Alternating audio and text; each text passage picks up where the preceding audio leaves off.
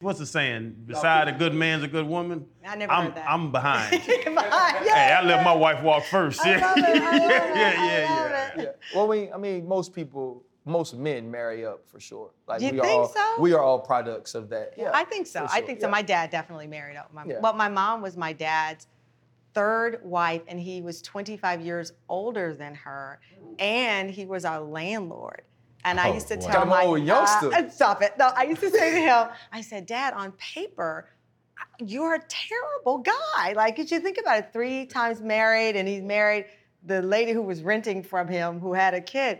But the day my dad closed his eyes, and he passed away when I first moved here, I saw pure love. And he was an example to me of never believing someone's a throwaway and you're not your last decision. And he happened to have been married to 2 other people, but it took those mistakes, you might call them, to get to my mom. And they had this beautiful love story. So I always tell people when they judge people for their mistakes and bad decisions, be very careful, because my mom would have missed out on her greatest love. And the dad that I was meant to have, he wasn't my biological dad.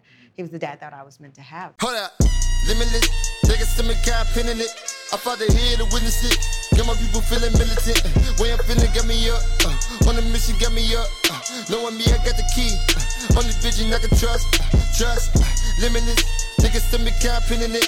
I fought the head to witness it. Get my people feeling militant. Way I'm feeling, get me up. On the mission, get me up. Welcome to The Pivot. We're so excited to have you. I mean, it's an honor for us, absolutely. Freddie Flowers, like I can call you by your nicknames today. You're just Chan.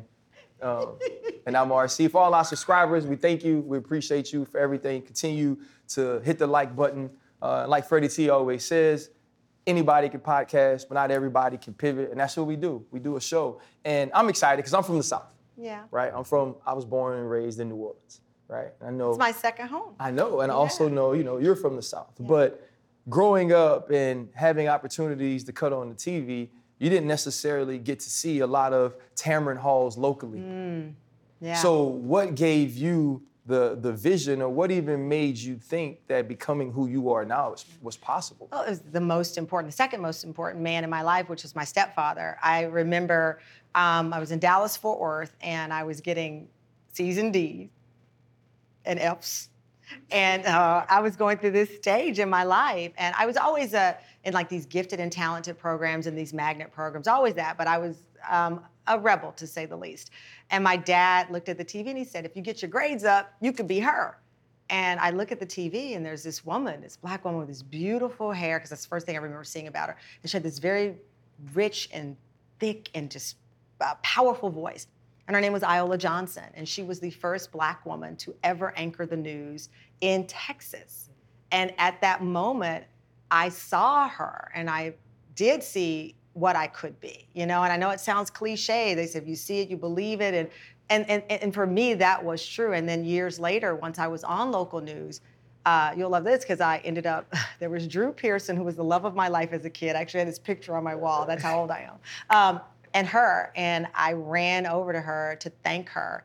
And she'd seen and heard of me, but then I said, you're the woman that I'm always talking about in this story. So I saw it, and it definitely set the course. I didn't know how much pain, though, that would also include talking about the pivot, because what I now know she must have experienced based on what I've experienced, I'm surprised she was even able to make it to that point. What is some of that pain? I was going to ask, like that you have a goal, but then the journey has to happen. What were some of them painful points? Well, I mean, there's so many, but one in particular, I remember being in local news in Dallas, Fort Worth, and I'd gotten my big gig, the first reporting job. And for reporting, I was making $45,000. That was a big deal, because I was just out of college.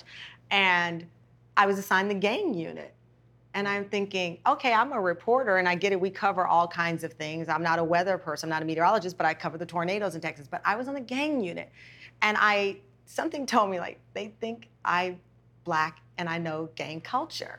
So and as I started to investigate and ask questions, sure enough, someone was like, well, And I said, no, I don't know. I actually grew up on a farm. You know more about, I know gang because I watched the movie Colors. Right. That's all I know. Right. I don't know anybody. I don't know any signs. I know nothing. But instantly, I had to be from what they call the hood, because I don't even like that term. I know that we, again, use it as a term of endearment. I've been in newsrooms and I know how it's used when we're not in the room. I'm from the hood, I'm a certain type, and then suddenly it became she's difficult, she's too loud, she's too. And so those were the most painful things early on that I didn't know how to respond to, because the minute you know someone thinks you're angry, what do? You shrink down. And I started to see myself shrinking down, and it started to affect my career. My first job, I was like the A1 reporter, and before I knew it, I was the 4 a.m. reporter. Wow. And I started to watch me become the person that they thought they could target and demote. You know, you talk about being the person they can target and demote. The one thing about this show is we can be real. You're two minorities, right? Being a woman is already going to make it more difficult for you. But being a Black woman and being the most marginalized... It's the loneliest place in a newsroom, because you do look toward your white female colleagues for support. And so many times they were the facilitators. So a white male news director would say, well, put her on the gang unit. And then the assistant news director, who was a white female, because a lot of white females started to move up in the executive ranks. So you're thinking, okay, great, I have someone who will understand this journey. But then they would come to you. And there's one that comes to mind in particular who had a lot of power, but didn't use it to support me and other women of color. And I wasn't the only woman of color. I was the only Black woman, but we're in Texas, so we had one of my colleagues was an Asian American woman and a Latin American woman. And I felt that, and I still feel, that she was more preoccupied with getting in the C-suite than helping the female allies who were not white women. And it didn't, you know, when I look back at it now, I wonder, did it make me bitter at the time? I don't think so. I think it made my pivot so much more focused. Yeah. I'm a person that, you know, I tell people all the time, if I keep looking at the roadblocks, I can't see the road. And I believe that. And I think at that time, I saw her as a roadblock, but she was going to be one that I was going to roll over. And I don't say this to be petty or mean. She's not in the business anymore. And she has to watch me and wonder what maybe we could have built together had we been an ally. How many shows and how many things could we have done together? But I don't think she saw me as an ally, because I'm a Black woman. It's so funny. You start to, you know, when they was like, "Hey, Tamron Hall's gonna be on the show," I was like, "Okay, I gotta do my research." You know, you can't get on an interview with a world-class interviewer and not have nothing. But I had an opportunity to talk to Elle Duncan about you, you know, because I did want to talk to, you know, the other Black women I knew in the business. And she's like, you know, she said one thing about Tamron is she's very intentional about paving the way, very intentional about giving back. Are some of the situations you dealt with, are those the things that have made you be very poignant about helping others that come behind you? Yeah, you know, and I talk with Elle a lot about this. And for example, when I became the first Black woman to anchor the Today Show in the 62 years of this show, you know, at the time, you know, it was a situation where I wasn't embarrassed, because I didn't want that to be my calling card. I didn't want, like I was talking to Mickey Guy the other day. She's a brilliant performer. We are so proud to be the first Black women to do these things, but you don't want that to allow people to say that's all you have to offer. Okay. And so for me, when I was at the Today Show, the first Black woman, and I hope leaving an impact on the industry, my departure in the way it happened and learning, basically I was walking on air and I was learning in real time that I would be taken off for someone that was very controversial and ended up, ironically, being taken off because she thought it was okay to be in blackface. Right, it was like only a year or so. Yeah, it was not even that, okay. But to your point of your question, being intentional about paving the way, the day I learned I was going to leave that show, or that I would be taken off that show, I went home and I said, I have to get back up, because if there are any Black women who look at me who are in college right now saying, I want to be that, and I stay down, what chance do they have? And so I was so intentional in my pivot there, because I said, I can't let them see me fail. I cannot. And I kept thinking about students at Temple University, my alma mater, Howard University, all of the young women who were aspiring to be me, and they see it happen to me, and they think, this industry hasn't changed, and I don't stand a chance if Tamron Hall can't do it. So I kept that in my mind. I kept that in my hiring process. I have like 250 people who are a part of my show, keep the engine running. Majority of them are women. Most are women of color. And that doesn't mean I eliminate anyone, because I want our show to be great. And to be great, you have to have diversity. But I say often of Black women, when we're let in the room, we let everybody in the room. Mm-hmm. But when others in the room, they often don't let us. So I've been intentional in making sure it's inclusive of men, of women, LGBTQ+, because I think that is the greatness of a Black woman, in that when we set a table, we truly do, I believe, set it for more people. And that's been the benefit of it. And I want you to be cocky now. I'm a little bit. Why you? Like, Why you know me? what I'm saying? Like, you're saying the first 62 years, like, and you seem very modest, but you have something different to be. Yeah. I've watched you for years. Thank you. But you were something different than other people that tried to pave the way, and you paved the way. I don't think so. I think it's timing. You know what I mean? I think it's timing, because I remember being in college and my professor said, if you think you're just gonna walk in and get your first TV job, you gotta be kidding me. And I was like, watch me. And she mentors me, and I still love her to this day, but it was a glorious thing to walk back and be like, I got the job. She was like, oh my God. You know, and then when I became the Today Show, I'm like, ah. She was like, oh got really? Another one. I did my whole magazine. She was like, get out of here, kid.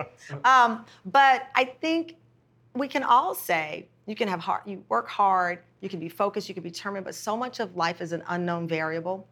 There are so many times that I think about the other kids from Luling, Texas, or the other kids in Stop 6, Fort Worth, which is where I was raised much of my life, who went to Dunbar Middle School, who went to Poly High School, and they're not here, but that doesn't mean they could not have been, or that they weren't as good.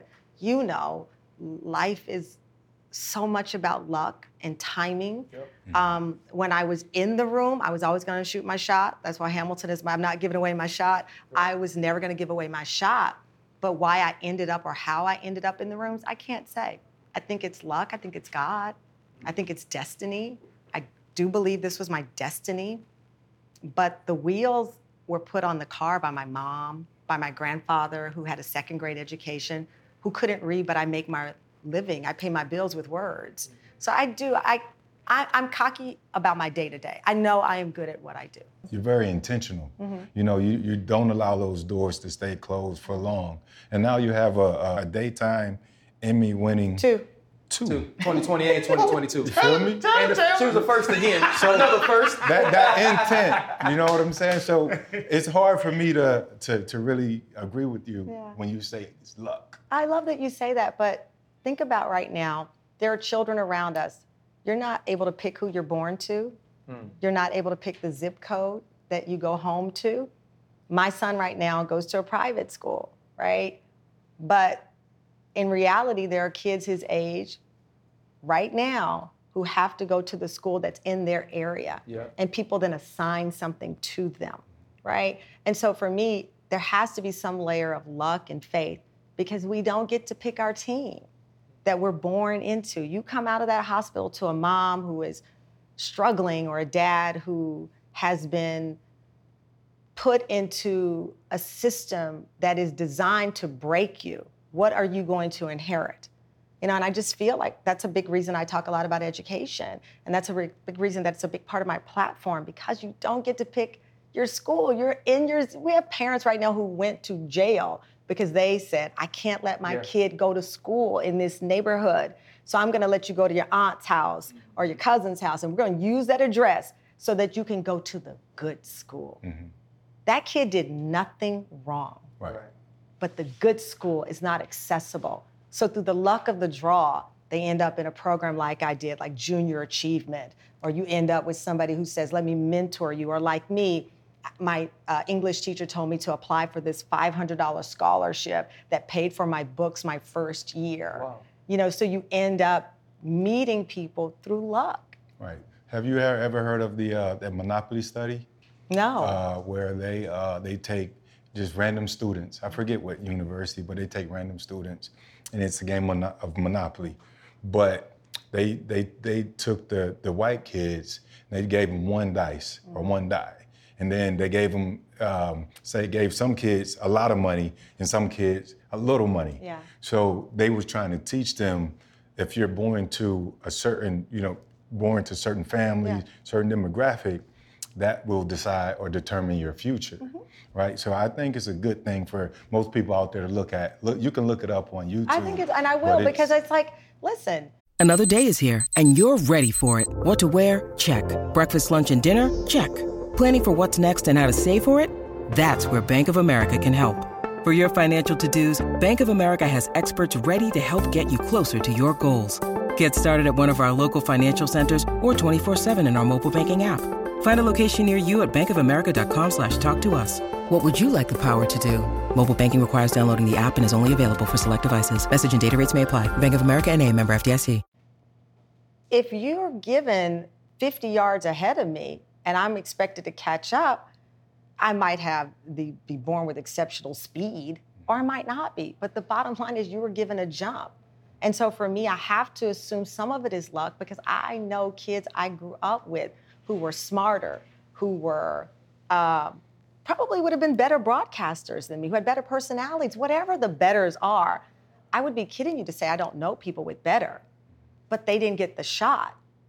Now, the counter to that is that some people do get a shot and they blow it. Right. We've all seen people who get that shot. You're like, man, you blew that. You didn't work hard. You know, Michelle Obama talks about putting your head down and doing the work. I have some young people that I've mentored, and I'm like, wait, what?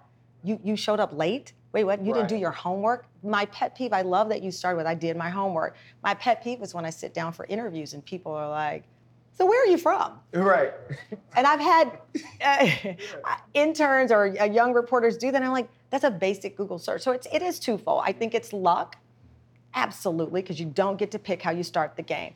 But you can control some of the levers. So you can go to the gym more than someone else. You can read, as I do constantly. You can seize the moment. I wrote my first novel in the middle of a pandemic, you know, because I said, I have to diversify. I have to make my brand bigger. And I want to write this novel to prove to others that I can and prove to myself. But I think it's tricky. Title with us? Oh, the book is called As the Wicked Watch. It was inspired by, you didn't Google that? I did, actually. I mean, you know what? I could have. He had to let me get a question off. I could have set it up, but sometimes you have to ask the questions to the answers you know, because it's for the people. I love that. I love that, because you're the people's host, and that's the count. No, I'm kidding.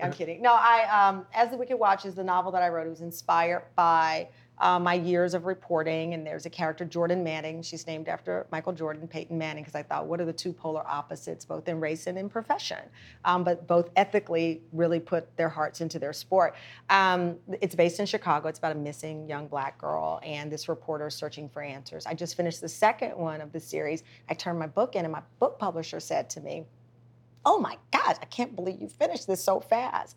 That's the hard work. I love when I'm underestimated, even by the people who get commission off of what I do, and I exceed. So it's a both. It is definitely, though, the hard work, and you cannot downplay that. So, you know, they say that art imitates life, right? So being Mary Jane is about you. Yeah, they say it is. Oh, who is they that say it is? The creator? Mara Brockakil, who is a brilliant director, writer, creative, followed me for, I think, a couple of weeks. And I was very transparent and vulnerable with her. Just at that time, I wasn't married. I didn't have my son. But about the job and what it takes and the juggling of your personal life and the expectations. So it is, yes. Because I've seen a few of them shows now. I've seen the sex scenes. That's not me. Okay, but I know what you're getting at. I was just about to say, like, I don't know. Like, you said you were open and vulnerable. I have water. Does anybody have anything? No one gave me anything to drink.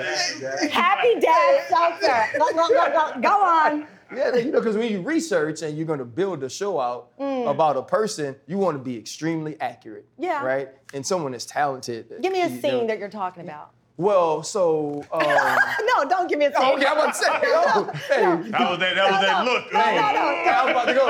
I was like, this is more Channing's world. But I love the fact that earlier, you know, you said the word cocky, right? And you also mentioned petty, right? Which I think are sometimes things that are negatively used to describe people. But in your case, right, cocky to me is just a confidence in understanding who I am, what I bring, and how hard I will work.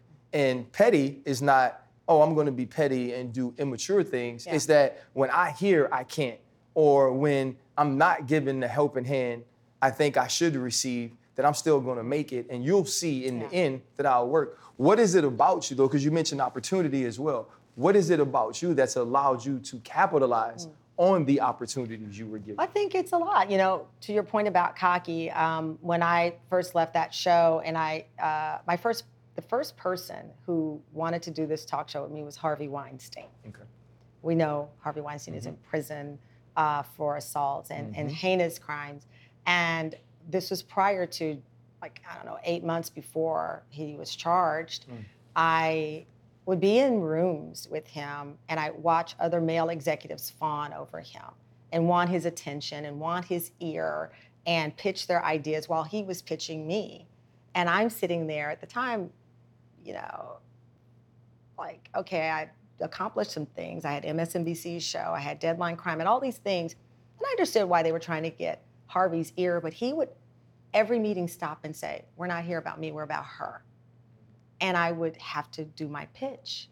And even though I was on TV for 20 years, some of these people had never seen me. They could tell you every white female that they had a crush on, but they could never tell you what I'd done or accomplishments. And so I would honestly channel every hip hop artist I ever loved. I really would. And so I would go in like, well, I'm about to do this. What are you talking about? And they didn't know me. Well, I'm sitting like this, all prim and proper, and just all kinds of things are exploding in my head to muster the cockiness that women deserve to have, and that we don't. We talk amongst each other very cocky, but then we'll get in rooms and shrink down. And so I worked on that, and it's been deliberate that I maintain the humility that I think is natural to me, but I can channel, as Beyonce said, her Sasha Fierce. You don't want to be in a meeting with me. You don't want to negotiate with me, because I win every negotiation, every negotiation. Right. I had to find that. The petty part, why I am willing to so openly talk about the previous job experience and what happened to me there, is so that maybe the people who made that decision won't do that again. It's less about me. It's more because maybe you bet on the other horse. Maybe the horse you think is on the field or whatever, the winner, is not the winner. I've been the underdog my entire life. 19-year-old single mom. Grandfather was my first father. I know what it feels like to be the underdog. And we have to remind people in our pettiness, sometimes the underdog wins. And maybe you shouldn't look past that person and say what they cannot do, because you don't know. And so that's why I call it out. Not because I know I won that. Even if the show wasn't a success, even if the Tamron Hall show was, I left with my dignity. I left there that day saying, I will never grovel for a job. I will figure it out.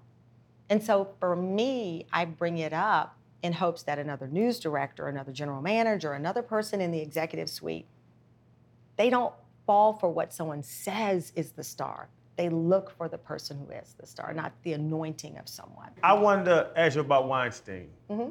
Because my dad, Jerry Sandusky at Penn State, that was, like you say, heinous crimes. I covered that one. And my father played under Jerry Sandusky and then went back to Penn State after his NFL career and coached under him and would be on the road with him recruiting for months.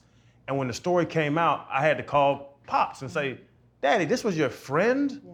Like, was there ever a sign? Did you ever see anything that you would think this was happening in his basement and the whole story we've heard? Yeah. Like, was there anything, you being that close to Weinstein, any? Well, that's the trick bag. I knew him 4 months. Oh. I knew him 4 months. He sent a note to my agent saying, why can't I get a meeting with Tamron Hall? And my agents called me and said, Harvey Weinstein wants to talk to you about meeting about this show. And I said, sure. And who wouldn't at the time, right? And I went, and I remember vividly coming in. He came out of a side room. My agents were there with me. And there was this big spread of food. And he's like, I got this show idea. And he hit the tape. And he had done his research. He knew all the shows. He knew what he felt was my value in the marketplace. He presented my case to me. And to be honest with you, it was the first time I was in a meeting and I didn't have to pitch myself. He actually pitched the idea to me. I'd never been alone with Harvey. I'd heard that he was like a brute and, bully, and that's how you get things done in Hollywood. But none of those things that happened and clearly were true, I was never exposed to them. But as a woman, one of the unfair things that happened to me, I had people waiting outside my home asking me had I been a victim. I had people calling my phone all night long, not asking me like, how long did you know him or what was it? Like you thoughtfully asked. I had people saying, we heard something happened to you. What happened to you? And first of all, if something had happened to me, is that the way to approach me? Right. And second, I only knew the guy for 4 months. We knew of big stars that knew him for way longer. And so it was and I've never given this much detail to anyone, but I trust you guys, and I'll tell you, it was very scary. And it was very hurtful because I thought, what do they want from me? And I don't know. And I refused for a long time to even answer questions about it because I said, you're trying to hold a woman accountable for a man's bad behavior. Go ask him. Right. I didn't make $1 with him. My show ended up being bought, thankfully, by a better partner. And I went in after, this is funny, he got me in rooms. And then he went to jail. And then I went back to those rooms saying, you got to meet with me now. You met with me with him. Right. I mean, what are you saying? That's the only way I can get in the rooms? I kind of guilted some meetings. I'm like, you met with him then. Right. So I got back in rooms, luck, but being prepared and being a little cocky and calling people out. So I got back in rooms and I repitched the show on my own. But it was very traumatic. To have people want me to answer for someone that I didn't even know. With an experience like that, and then what happened afterwards with people questioning you, did you ever question yourself or blame yourself and say to yourself, how could I not know these things about someone I'd met? Because I'm not a clairvoyant or a psychic. Yeah. None of us know it. Mm-hmm. Listen, 1 in 4 women are the victims of domestic violence and assault. Most women, my sister included, who was murdered in her home by allegedly someone in her life. Most times, women are the victims of crimes. They know the perpetrator. It's many times a guy in their own home. So to say you would know something about someone, let alone a guy who I might have had 5 meetings total, 6 meetings total, and none of them alone. It would be impossible. I wish I had the power to walk through the streets of New York and say, put him behind bars, put him behind bars. Don't ever let him around your child. Don't ever let her. None of us have that ability. Right. How many times have we seen a headline and we know people and you say, oh my God, him? Right. Her? It's impossible. So I feel absolutely no guilt. I felt, and I've let it go, heartbreak that people would want me to answer for someone, even if I did know him. He did the crime. Make him answer. So it's, I have had many Tamron Hall conversations before you were ever going to come on the show. You talk to the TV? No, I said conversations about Tamron Hall. How about that? I've never had one that didn't start this way. The pretty black lady. Like you get that all the time. And you obviously know that you're a very attractive woman, when you are in these certain rooms or when you felt like you had to pitch yourself, is that something you use to your advantage, or are you always trying to stiff arm that and say, I'm so much more than just a pretty black lady? It's a great question. If I have used it, it wasn't conscious. I would hate to say no. I've never gone in the office batting my eyes. I've never gone in the office, let me put on this extra short skirt. I have, of course, like anybody, felt like, okay, I look good walking in here, but I never wanted a job because, I don't think any woman does, to be honest with you, because it required me to do something I couldn't wake up with myself. So no, I don't think I've used it. I've known, I think once, this is a funny story, Dallas Cowboys, Jerry Jones had just fired Jimmy, and they didn't really let news people, women, they only let sports guys and whatnot.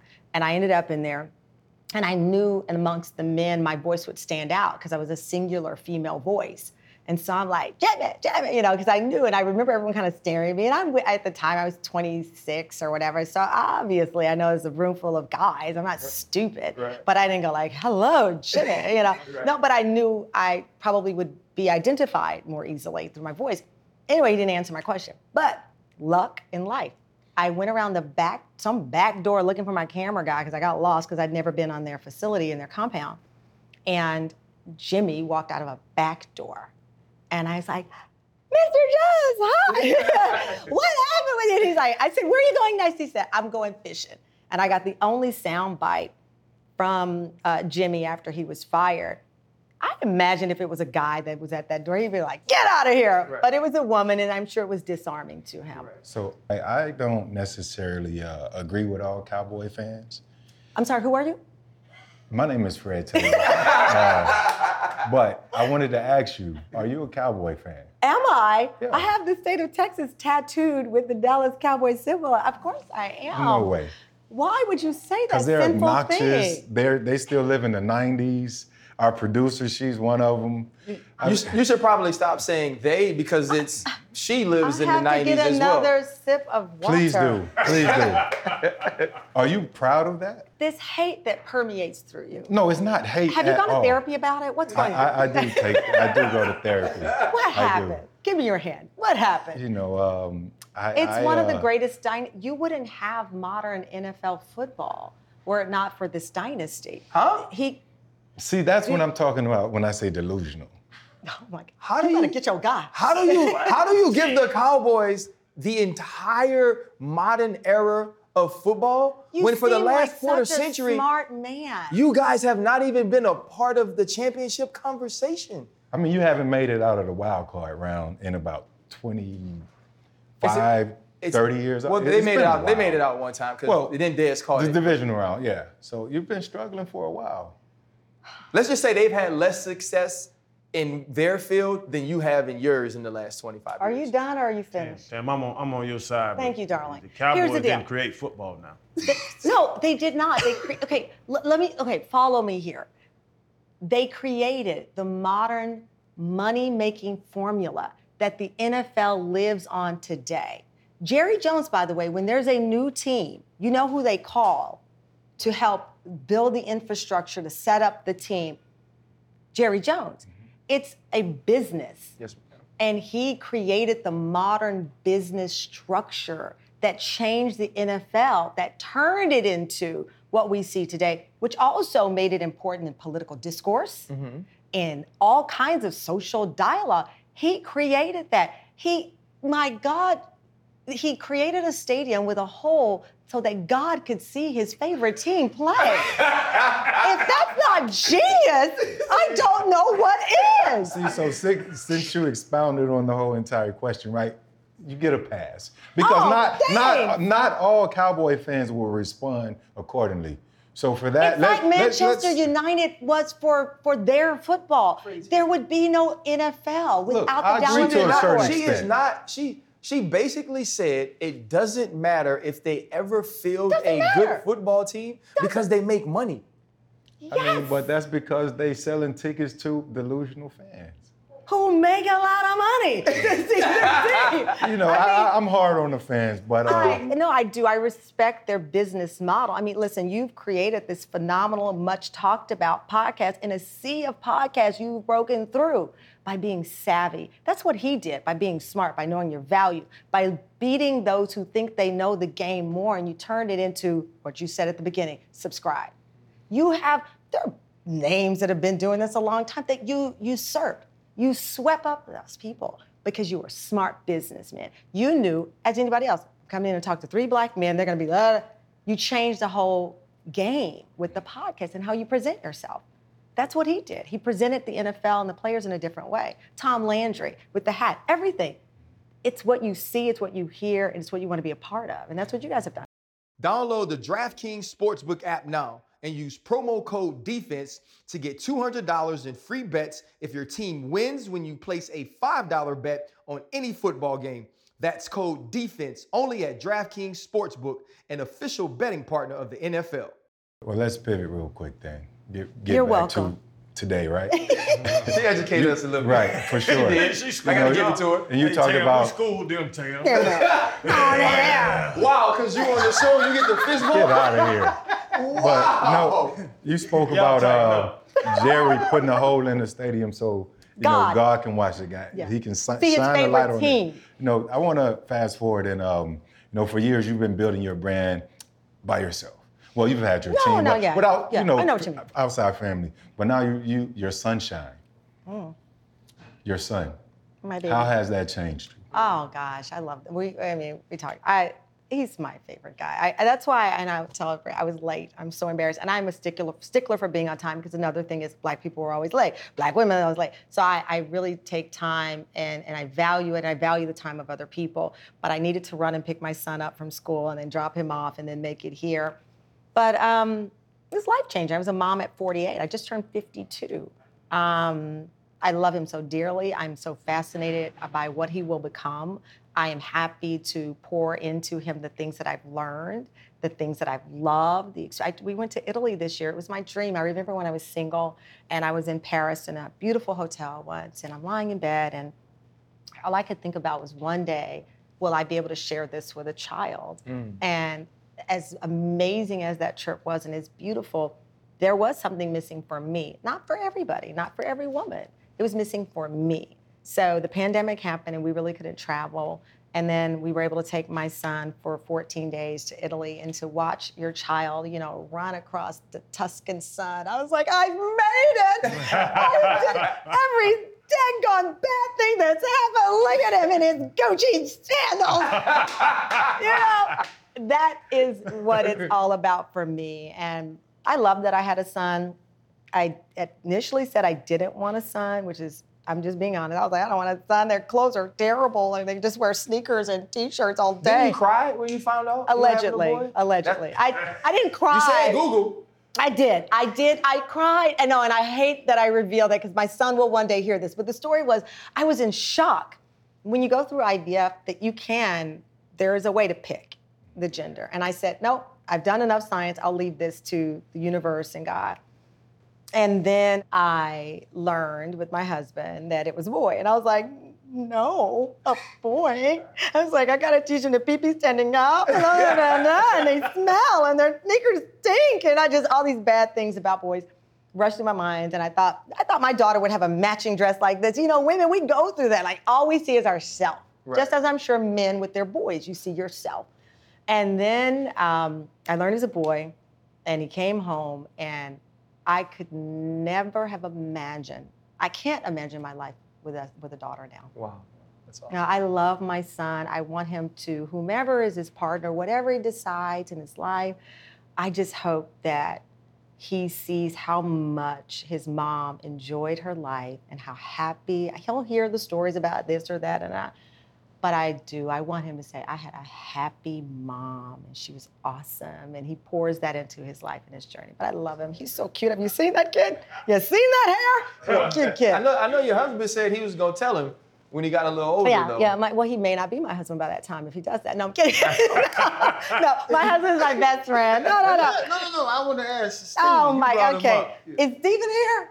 Oh, God, I was saying, is this one of these kind of shows where you surprise people with their spouse? I was like, I'll pass it, because he was leaving when I was leaving. Super successful. Like RC brought up, beautiful woman. We can all see it. Just well-spoken, like, how do you shoot? I know the dude was shooting at you. Why was his shot better than the other guy's shot? He shot it like Steph, that's why. Yeah, I was like, man, what is he going on? Was corny. Shooting from 48? He was corny. Really? That's what you like? No, it's square. He's not corny. He's he's really not. You know where she was going. My husband was the executive producer of the Bernie Mac show. He represents a lot of artists. He's very, very well-rounded, from the Bronx. But he was representing an artist, and he came up to me and he said, hey, this artist is a fan of yours and has invited you to come to their home. And I'm like, I'm not going to anybody's home. And I was like, is he trying to represent me too? Anyway, I gave him my business number. We kept running into each other, and every time we'd run into each other, he'd say, oh gosh, I called you, but you didn't answer. I was like, oh no, I don't know what happened. I didn't give him my bat phone, as we call it. I gave him another phone. Anyway, I kept running into him. My husband is 5 feet tall, and I'm in like wire glasses. He's a classic New York Jewish kid. And he's like asking me, like, I want to represent, he's asking me things, but it all sounds like, can I represent you? And I kept blowing him off. True story. I lost my job. I was on an airplane, and a guy that I had been seeing that I broke it off with is on the plane. Now, when we break it off, we expect you to stay single for 500 years. He was there with a Russian model in first class behind me, and I'm like, oh my God. And he's there, and he's back there, and I hear them talking and giggling, and I'm like, dear God, this can't be happening. What more can I? And I broke up with him, but I wanted him to be sad in the corner. You want him to be pining over you still. Yes, I wanted him to be miserable in therapy, like, what did I do wrong? What did I do wrong? And he was behind me, and I saw my husband, Steven, and I was like, okay, great, I can chit-chat with Steven as a decoy. I'm talking to Steven, and we're walking, and we get off the plane. We're going to the Grammy party. He's like, oh, you should come to my company's party. I'm like, yeah. But just keep talking to me, keep me from looking back at Glamazon and my ex-man. And so I walk on, and I get in my car. I go about my way, and I don't talk to Steven again. I was having a pity party because the deal with Harvey wasn't going well. He hadn't paid me yet, and some of these things about him were starting to bubble up. And I was in the hotel that I wasn't supposed to be staying in. And I was like crying my eyes out, like, what is happening to my life? I should be having a better, God, what did you do to me? And I went to the pool after I threw myself a pity party.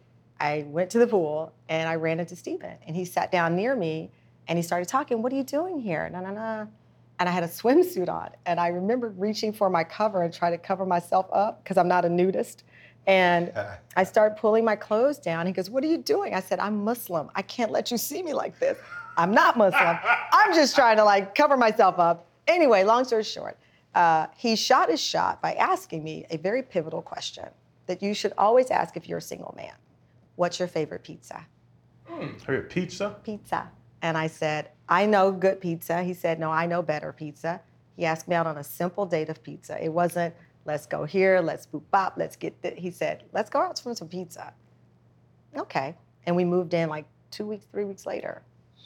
What kind of pizza that was? That was the best pizza in the history of That's a real slice. You guys talk about that? He knows this story? Yeah. He knows the pity on the plane? Oh, he knows the whole thing. We don't hold back. He might not know the other part. Hey, Freddie, here's the thing though. A win is a win. A win is a win. Let me try it. This is. Oh gosh, let me sip. Because you know my wife. Yes, you know my I love right? your wife. This is my game. The pizza thing's good, but this is my game. Hey, you seen James? You seen James? Who's James? I don't know. I thought you knew James. Hi, what's your name again? Oh,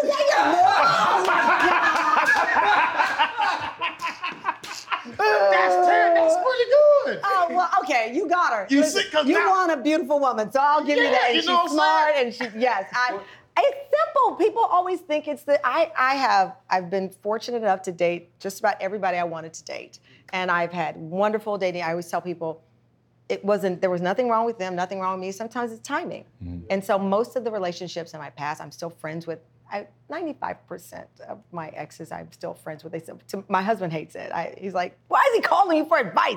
You guys are together. I'm like, why not? So it's a big battle we have over my exes calling to check in. And I know the ones that are checking in. Yeah. No, but I know the difference. But once a man knows that you done bumped uglies with another man, he doesn't want. Uglies? That's what I call action. That's actually the nicest you've ever said it. You really respect Tamron. Listen, Thank you. I love you. Listen, Tam, I love Tam. I love you. I was on the show. I love you. He's love him. amazing. You wait till you see the episode. It's gonna. But yeah, I'll let you, I'm on Steven's side. I don't want you around dudes you done bumped uglies with before. But that's implying that I can't handle myself, and I can handle myself. I mean, my ex, I have one that recently called me, and he's like, because I dyed my hair, I changed my hair blonde. I wore this wig for it, and he was like, you look hot in the blonde hair. I knew that wasn't appropriate.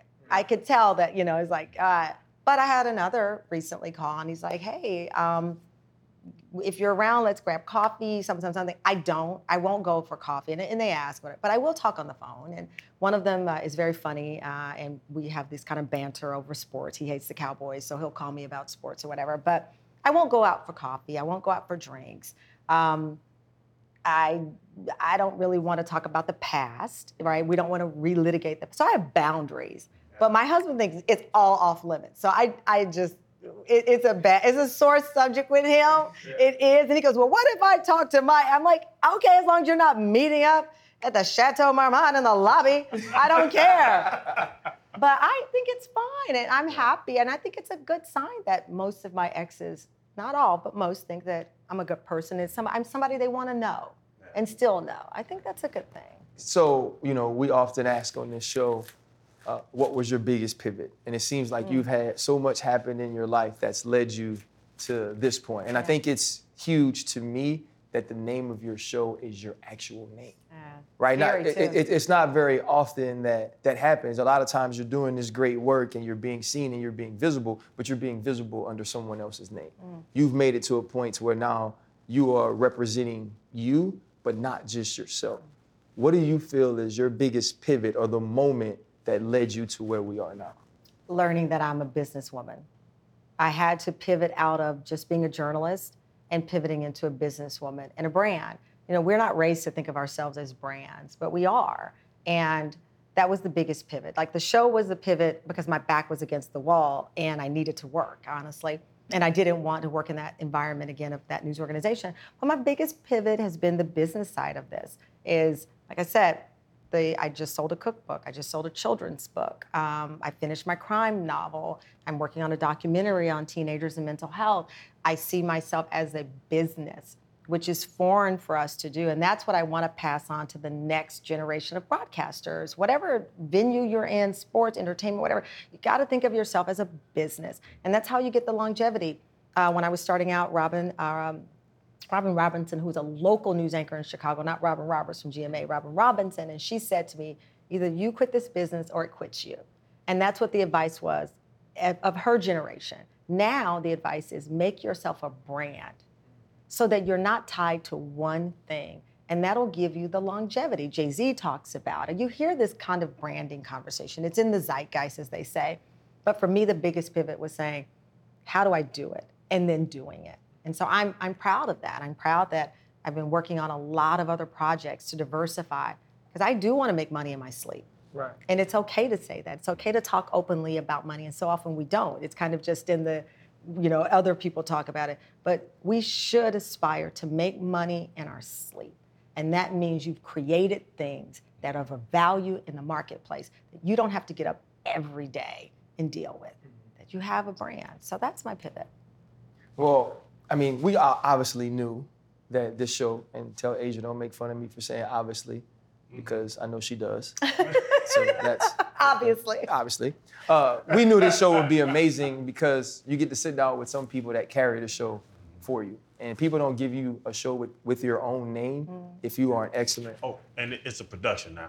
Oh, it's a production. They got a staff we got back snacks. there. We give. They got snacks? I haven't said. We have snacks. We don't have no snacks. We got Happy Dad, but we don't have no snacks. All we got is hard seltzer. Oh my God. I got snacks. I get water. I don't even know if it's filtered. Wow, we bougie now. From Lula, Texas, we gonna be bougie, and all we drink is filtered water. They got refrigerators everywhere. Right.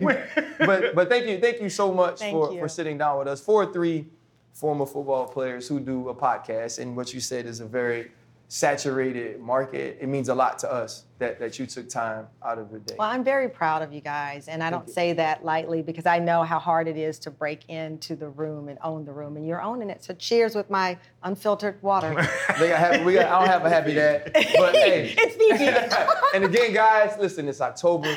The pivot is it's the Pivot to Pink. We're supporting breast cancer and breast cancer awareness. Continue to make sure if you have somebody that's fighting, or if you know of any of these breast cancer warriors and the things that they've been to, continue to support them and support the families that have to take care of them during their battles. But for us, this is it. The pivot is pleased. And as Channing always says, the pivot is happy. The pivot's happy. The pivot is happy. Tamron happy? I'm happy. So when is Channing's show coming out? It had so much editing we had to do. Oh, boy. I have the date. It is and will be one of the most unforgettable episodes of the Tamron Hall Show. And here's a tease, he cries. I cried. You cried? She's so great. And then as she saw the emotion, she just kept digging. And then I'm like, your homeboy's gonna let you go when you start breathing hard. Tam was like, no. He cried. He cried. Leaned into me. She made you feel comfortable? Oh my goodness. I love my wife. He gave us the lip quiver and everything. It was amazing. Wow. Well, we Yeah. can't wait to I see can't it. wait. And I know it's going to be excellent. Thank you so much. Thank you, guys. Thank you. Ooh, big crybaby. Okay. Oh. Hold up, limitless. Take a stomach, got pinning it. I fought the head to witness it. Got my people feeling militant. Way I'm feeling, got me up. On the mission, got me up. Knowing me, I got the key. On the vision, I can trust. Trust, limitless. Take a stomach, got pinning it. I fought the head to witness it. Got my people feeling militant. Way I'm feeling.